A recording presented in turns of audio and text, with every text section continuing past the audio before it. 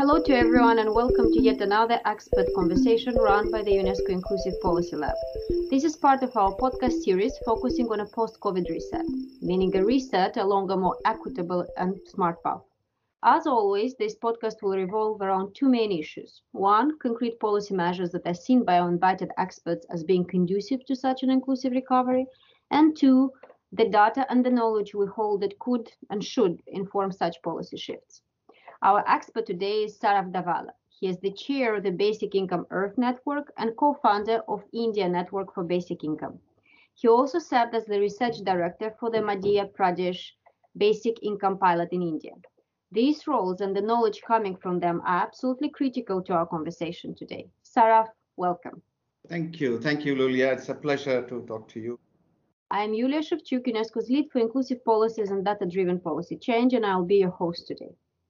So this episode discusses basic income pilots in India and, importantly, what these pilots tell us about the potential of such schemes in the country and perhaps around other countries in the global south. We'll debate everything and probe everything from different angles, making sure that you, the listeners, get an all-around understanding and discussion of the issues. The first part of this podcast will focus on more granular level on the pilots themselves. So, Saraf, could you please tell us briefly about the basic income trials run so far in India, and feel free to choose a couple of trials you think are the most solid, elaborating a bit on the key design features, meaning the number of people covered, the selection criteria, the process, the evaluations, the limitations, and so on. So let me define that basic income has 5 important features. I think those things are very essential before we take up this conversation. It is individual as opposed to usually given to the households. It is cash as opposed to coupons or any other means of vouchers or whatever. It is universal, which means in a given territory, it is given to everyone, irrespective of work status or their ethnicity or whatever. It is it's periodic or it's monthly as opposed to one-time grant. It is regular. Usually we think of monthly because usually in urban areas we think of a monthly salary. That's how it functions. So everything is kind of configured around the monthly. So it's monthly. And the most important and the real cutting edge is that it's unconditional.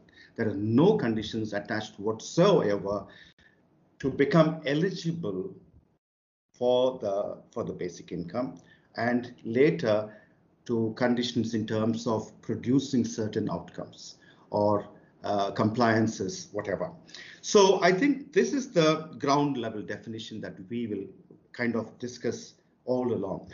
There was a pilot, in fact, I think SEWA did 2 pilots. One pilot was in Delhi, in the urban area, but that was a replacement pilot in the sense that the food subsidy cards were replaced with cash, equivalent amount of cash in one slum, and they tried to see the difference between those who replaced with the cash and those who did not. The MP was a much more classical basic income pilot, also different from several other pilots because it followed all the 5 rules or the 5 pillars of the definition of basic income. It was universal, which means that in the village, we did it in 9 villages. In the village, every single individual got it. Rich or poor, upper caste or low caste, whatever background, working or not working, disabled, able, blah, blah, blah. Everybody got it. There were actually 2 pilots in the sense that Madhya Pradesh has about 23 to 25% of the tribal population, which is the indigenous people. Now, when we started this pilot, when we were discussing with the government said that, you must also do a tribal village because tribal behavior could be different. So we had 1 tribal village and 8 caste villages where usually the caste system exists. So just for the variation. And so here, altogether in the Madhya Pradesh pilot, we covered about 6,000 individuals. As I said, we gave it to everybody. And the criteria for choosing, because it was a kind of a modified random control trial, we had equal number of control villages and the so-called treatment villages or transfer villages. And we also made another distinction as Seva villages versus non-Seva villages, because Seva is a trade union, women's trade union, they were organizing them. So if they are present in a village where basic income is being given, what difference would it make? Would it enhance the effects, or what else would be? So we also took villages where Seva was not present, so that for the sake of comparison. Now, where the amount of money we gave, actually, if you look back like 10 years from now, it was a small amount of money, but our calculation was we wanted to stitch this entire study into the current debate of poverty in India. So we took the poverty line and we did not replace with any other existing government programs. Well, this was just a top up. So we gave something like I won't go into the details of this calculation, but we gave something like a 20% top up based on the poverty line. So that was to the individuals. So when you look at individuals, X amount of money may look small. We gave about 300 rupees, 250 rupees, and to a child we gave half of that. But if you take a family of 6, family of 7, I think the amount suddenly becomes much bigger. And most families in a context like that would pool the money and use it for their whatever economic activities and then everyday consumption. I think those were the design features, Lulia. Can you tell us how the evaluations were taken care of? Was it external or internally evaluated exercise? In the case of Madhya Pradesh pilot, it was funded by UNICEF, whereas Delhi was funded by UNDP. And in the case of Madhya Pradesh pilot, research committee was constituted by Seva, of which Guy Standing was the lead. I was the second. And there's another statistician called Soumya and Renana Jabwala also. So 4 of us were constituted into a research team, and we evaluated independently of Seva's, no Seva's involvement. Speaking of evaluation, what were the key assessed outcomes of your pilot? And if you wish to talk about New Delhi and other pilots, obviously you can do that. One would imagine that you looked into economic activity, into labor market participation, into health, school attendance, gender, which is important. So could you elaborate on key outcomes against the main parameters? Yeah, I think we had about a dozen parameters on which we tried to evaluate. And most of them essentially coincide with all the development domains that we usually talk about in the development sector. I think, I mean, the data and the findings are all in the public domain and have been discussed quite widely all over the world. I will go into very briefly into each one of them, because if I go into one in depth, I think it will take all the time. Now, broadly speaking, in a rural milieu we were dealing with, I think what was, in a larger sense, this kind of an injection of cash into households had done was it gave liquidity to people. In this, I think all of us know that in such rural areas, the cost of money, particularly when you want to borrow, is very, very high. So money lenders lend you at 5% per month, 6% per month, depending on the emergency, depending on how desperately you need. So given that kind of a situation, and given the fact that most people live from one debt to another debt, how heavily debt-ridden in the rural areas, small farmers and laborers are, given that situation, and also where we did this work, there was also bonded labor. Given all that, I think that liquidity it was electric. The effect of liquidity in the hands of people, having cash in the hands of people. So that's why I think what we learned from that experience was that the emancipatory value of money, in this case, the model in which we gave, was so much more than the actual material value of that. we were surprised at the effects of that. Okay, if you look at it in the economic effects, I think you can look at them in terms of at the village level, at the local economy level, what it has done, at the household level, what it has done, at the individual level, what it has done. Okay, I'll quickly run through this. At the village level, what it has done is that it stimulated the local economy, certainly, definitely, because when you have cash in your hand, people started buying assets. And in a village which has green grasslands or a forest around, people immediately run and buy goats and cows because you can graze them for free and then you can earn money, income through selling milk or the goat itself. The second thing, I think people also have started doing fisheries, and a lot of small farmers had patches of land, but they could not cultivate that land because the capital was very expensive.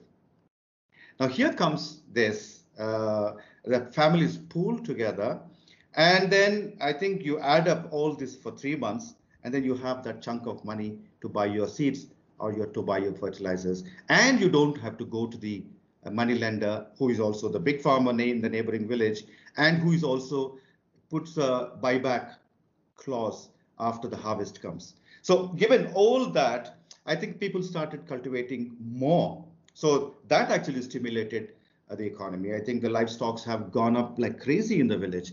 Suddenly you saw them doubled up. So that kind of stimulation to the local economy was a real big effect it had. And we are all the time talking about stimulating local economies and small economies and the village, rural economies. But we always look at the industry coming and doing it rather than and making people choose how they want to enhance their economic activities. So that is what giving people choice actually does the magic. Similarly, I think at the household level and at the individual level, which translates itself into household level, is at a psychological level. Imagine in our colleges and universities when we didn't have a fellowship and then suddenly we got a scholarship. It completely changes your perspective. What we call, I think in economics, they say that the time horizon changes. So instead of thinking only about tomorrow, if you have income security, psychologically, you start thinking about the day after.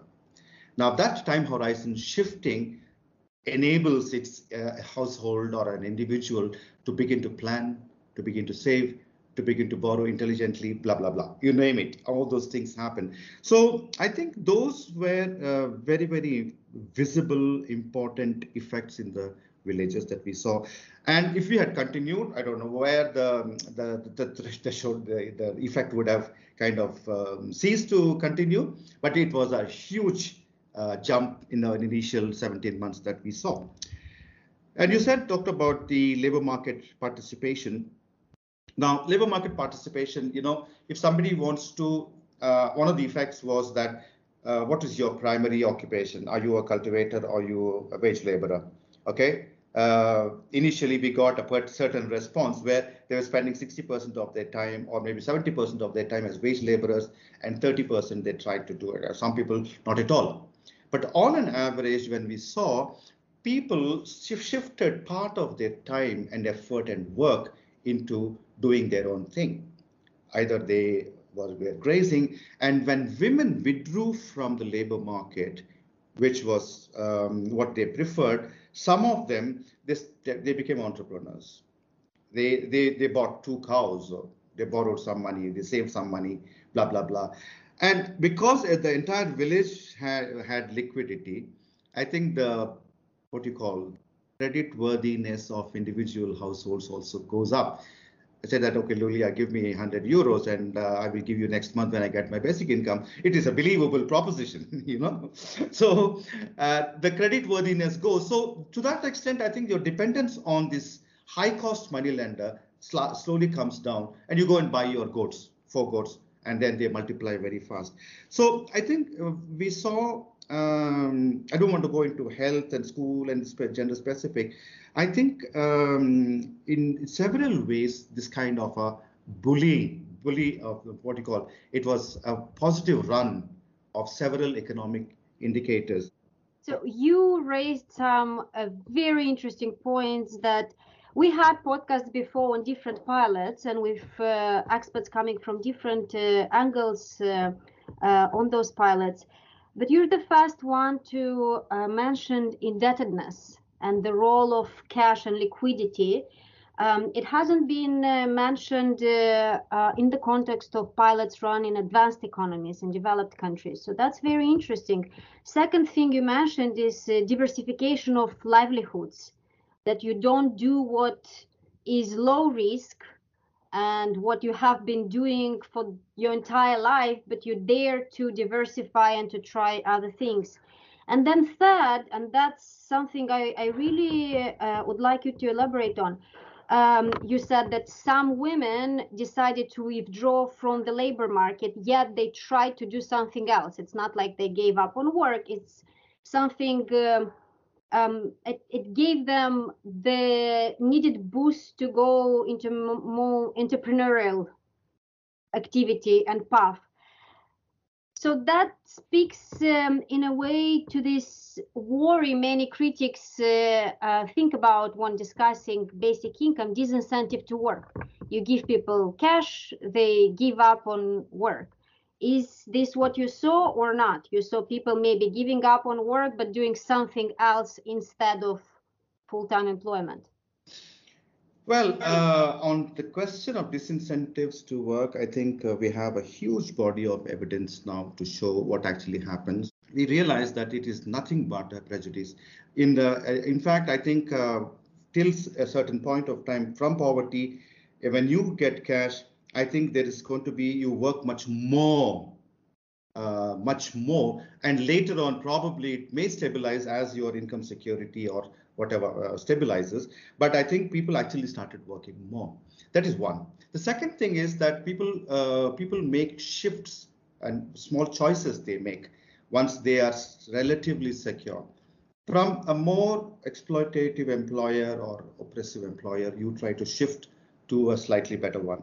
I mean, the money we give, the money given in several other projects that I see, actually it's not much. I think it's not really much. What we gave was not really much. But the beauty of that is that strategically they add up and to bring out a bigger outcome. So somebody who is on the verge of leaving a particular job, but not able to, at that point of time, not able to say no, actually gets a boost from this sense of security and makes the choice. In fact, we have seen this when parents wanted to, immediately when they shifted their children to a school which they thought was a better school, we said that how could you plan like this? I mean, you don't even have enough. Said, no, I've been wanting to do this for the last 2 years, but I think now I know next 12 months I can really afford it. So they quickly shift. So they're waiting for the last push, and this liquidity comes and gives that last push, and the confidence it gives that, okay, I'll manage. Okay, now I think it's unless we prepare them for the withdrawal, I think it's going to affect them. But I think that's another story altogether. Thank you very much. We could discuss it probably for another hour or so, but we have to move to other really important issues. And you already touched upon it. You already talked about the interaction of basic income pilots with the existing social protection systems and safety nets.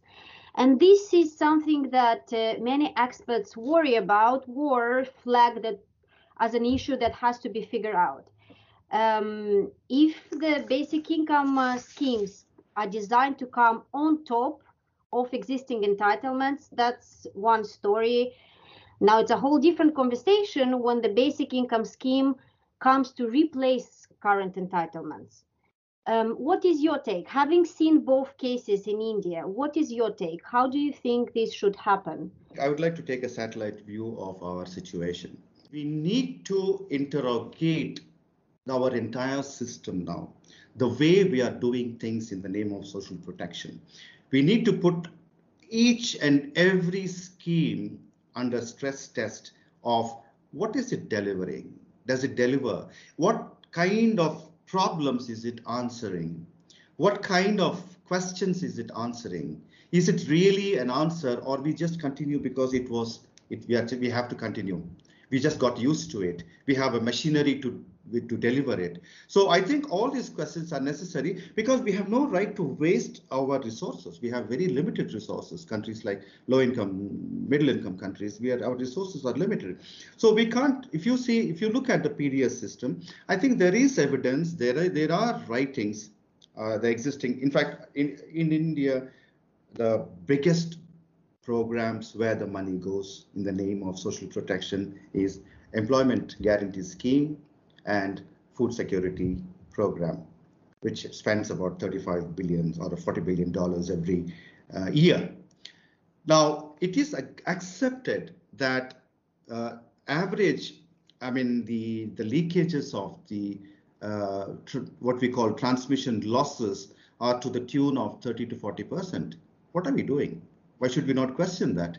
It's a very important thing we should question. Is it solving the problem? Is it really giving rice to people? Is that really improving their nutrition? I mean, we have to put that stress test of what is that we are doing. Is there a better way of spending this money? Correct me if I'm wrong, but I hear you saying that basic income is not patchwork. We shouldn't be seeing that as a way of fixing some small cracks in the current system. We should put everything on the table, scrutinize absolute everything against the parameters and the impacts we want to achieve, and then decide what is the system we design from scratch. Not fixing necessarily what is there, but redesigning. Absolutely, absolutely. I do not look at basic income as a tablet that is a new one more drug we try. No, it's not that. I think we are reaching a kind of a big human crisis, societal crisis and economic crisis very, very soon. I think it's time that we open up everything and put everything on the table and think of how are we going to care for these populations.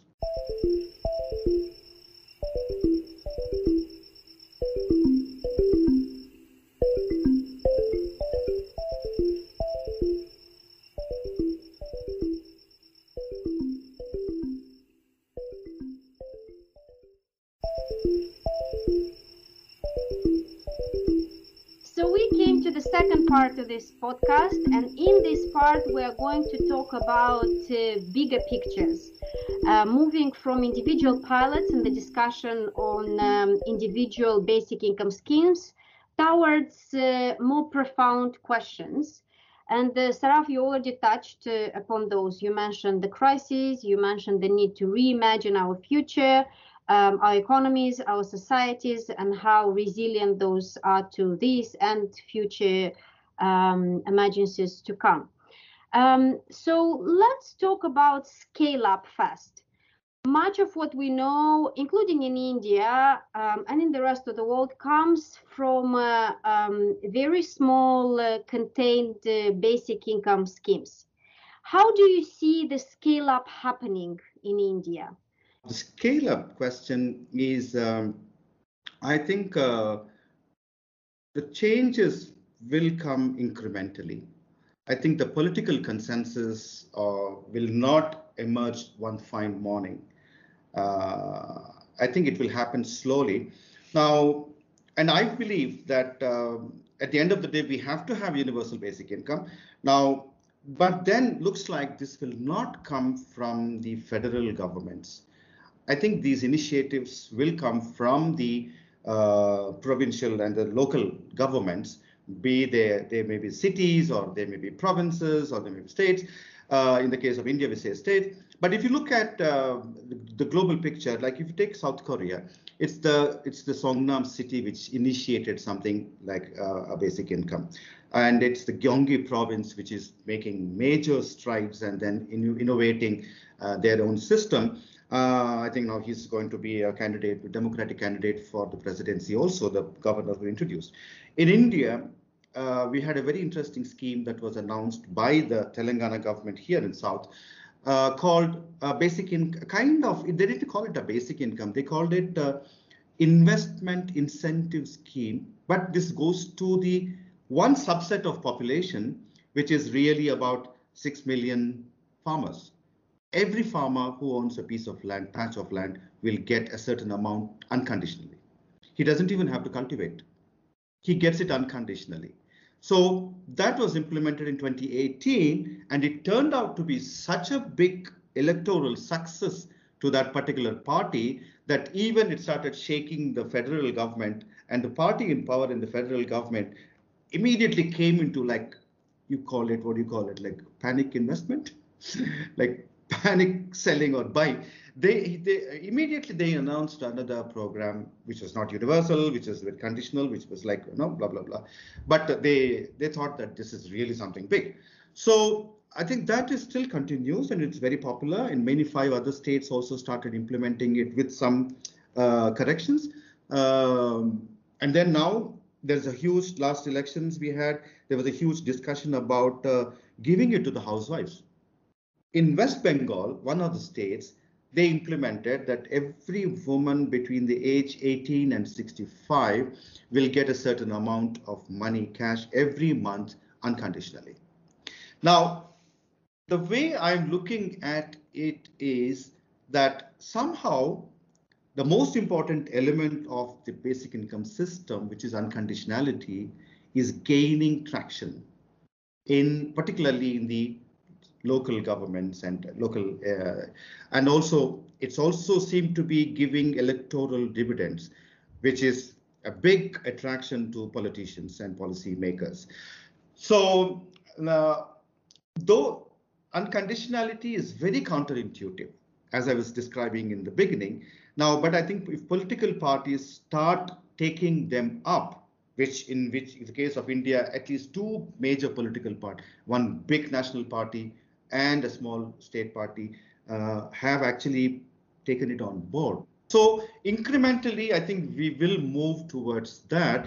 This not because there is an immediate and a short-term buy-in of political parties, but it was in view of the future requirements of our economy and society.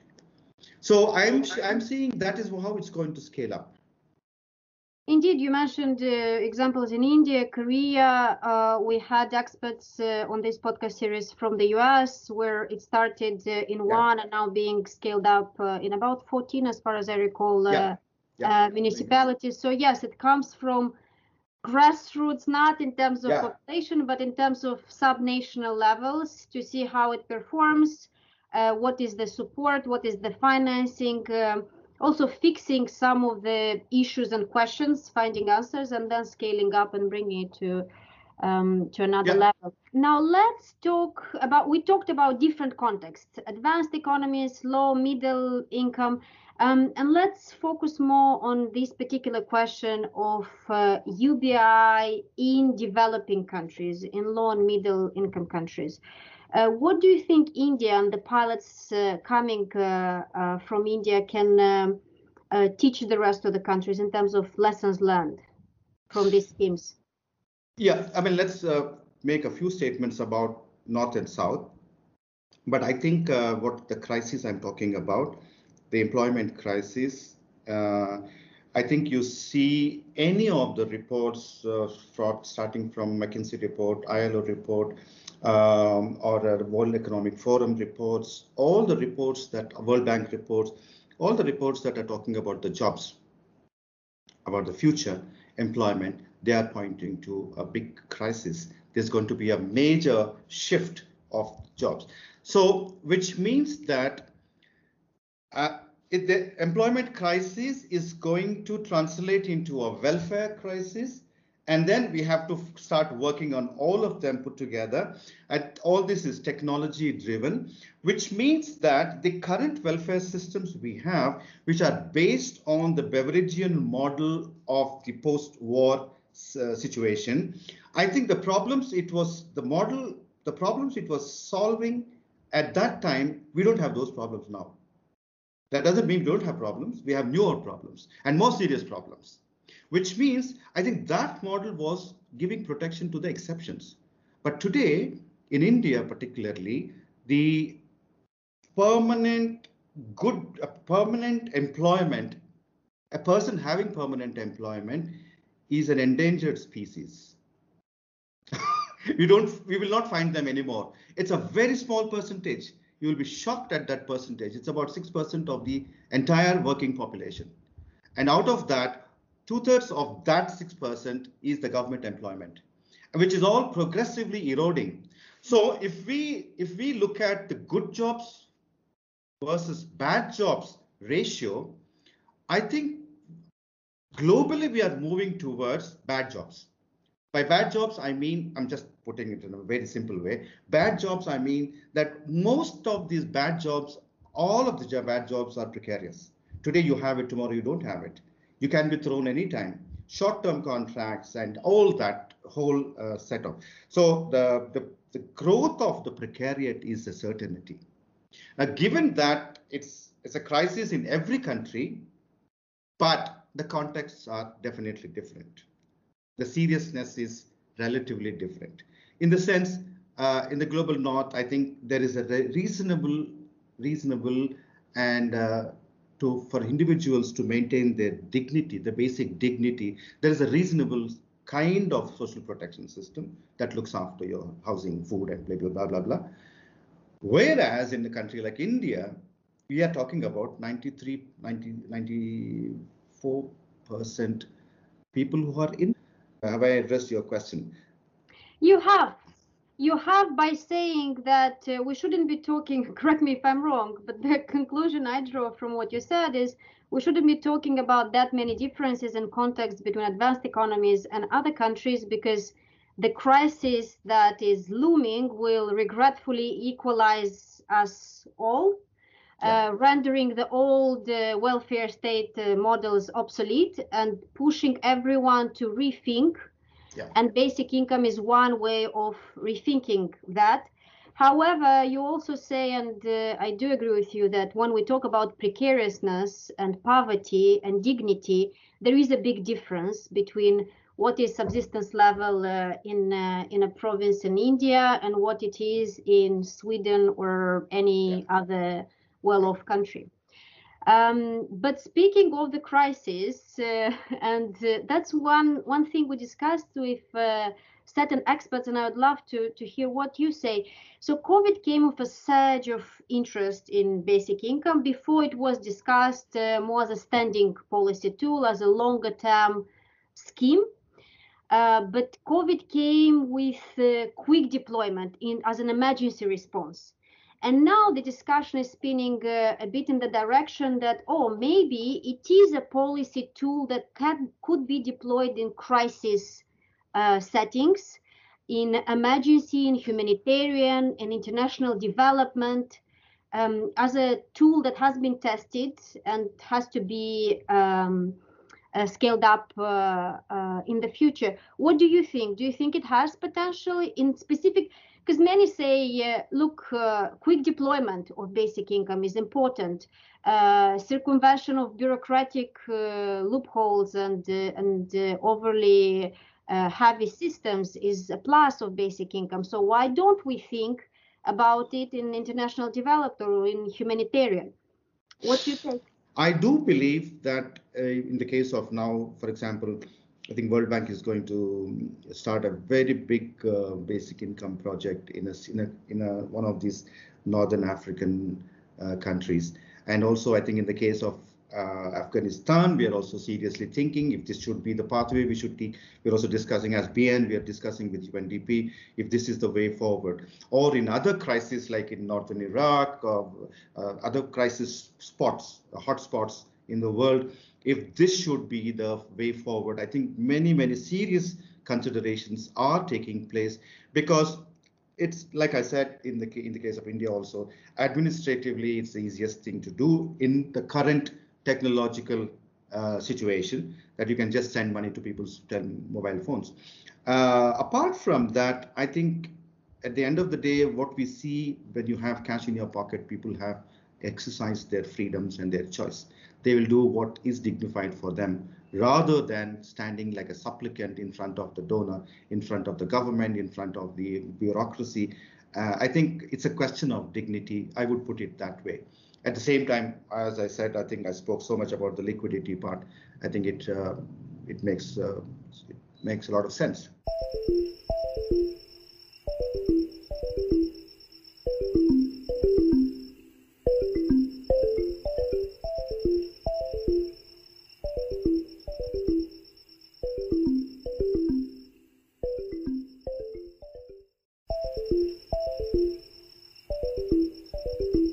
We reached the third and final part of this podcast.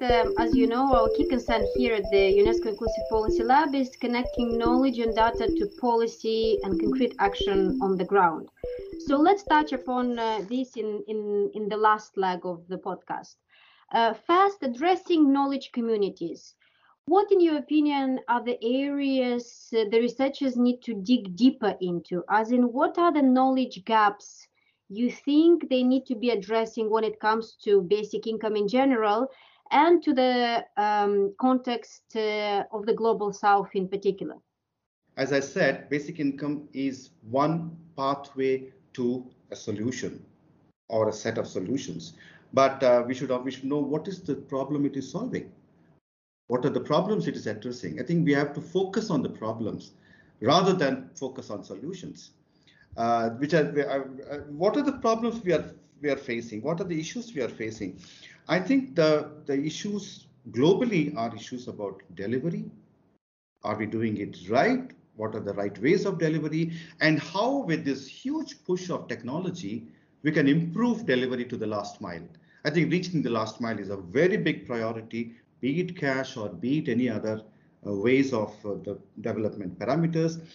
And also, how do you ensure that the ecological and the welfare, all these things are simultaneously addressed rather than in silos? It's not that I'm a social scientist myself, unless I look into the ecological aspect and how it's affecting the entire population, I just cannot get the big picture. So I'm a strong advocate of taking the big picture and what are the implications society has as ethical questions that we have today. And so in that sense, I think there's a whole question of the commons. How do we understand commons? Do we really take cognizance of the commons, which belong to the global community, which belong to a national community, which belong to a local community? And I think can we foreground those commons and say that these commons are meant for the mankind? So by 2050, I think we are going to live in a very different, by then all of us will be old and gone. But I think we are going to live in a very different society. Saraf is laughing because I pointed at myself saying that I don't plan to be gone by that point. Okay, yeah. So what I hear you saying is that problem definition is where we should start. Basic income is a tool that needs to be understood in the broader context of the problem, and then to see how parallel crisis could be possibly solved with one tool, hitting two birds with one stone. Or, for example, someone we had previously on this series was talking about environmental crisis and carbon taxation and the use of that, redistributing through basic income and dividends, meaning that this could be a tool to two different issues, environmental and social. Yeah. I think we should innovate. We should innovate and come up with new definitions of problems and then new solutions. So last question in this podcast is always to the policymakers. Now, if you address them, what data and findings you think they should be particularly attentive to at this point in their policy debate on basic income? What would you like to draw to their attention? The most important concern is the most important question that policymakers are going to ask, if not today, tomorrow. They will be forced to ask is that how do we care for populations in the rapidly developing situation of a very different kind of a texture of employment, different kinds of livelihood systems, and what is going to happen to the rural versus, even today India is 60%, 65% rural and urban is. Now in a situation like that, I think the most important question is about how do we care for populations. Now what kind of systems we are going to put in place? I think that is extremely most important question that they should ask. So this is what I would tell the policymakers, that they need to accept that there is a crisis. They can't go on thinking positively. They have to accept there is something wrong, but they have to have a vision for the future, that how are we going to deal with people's livelihoods and their basic security in the next 20, 30 years. Unless we do that, this is not a luxury to imagine the future, but it is a necessity today. I think today things have changed, already changed. I think we are still not. It's like Rome did not fall in one single day. It fell piece by piece. So pieces are already falling. You might think that I'm really talking all the time about a crisis, but that is because the more I see the situation, the more I'm convinced that unless we take this whole issue into our attention and bring it to the table, I think we will give small patchy solutions, and we'll start looking into small little departments, and then it's an economic solution, this is a moral solution, this is a ecological. I think that kind of, we should take a big picture, satellite view of life. Well, Sarah, thank you very much. It was such an interesting conversation. Thank you for coming on this podcast. It was a great pleasure. To the rest, thank you very much for following. For more, please check out the UNESCO Policy Lab and our PolicyNet channel, where you find experts such as Saraf and other thinkers talking deep data and discussing concrete policy solutions we need in this recovery. Thank you very much. Thank you, Lulia. Thank you, the rest of the team here. It was a pleasure talking to you.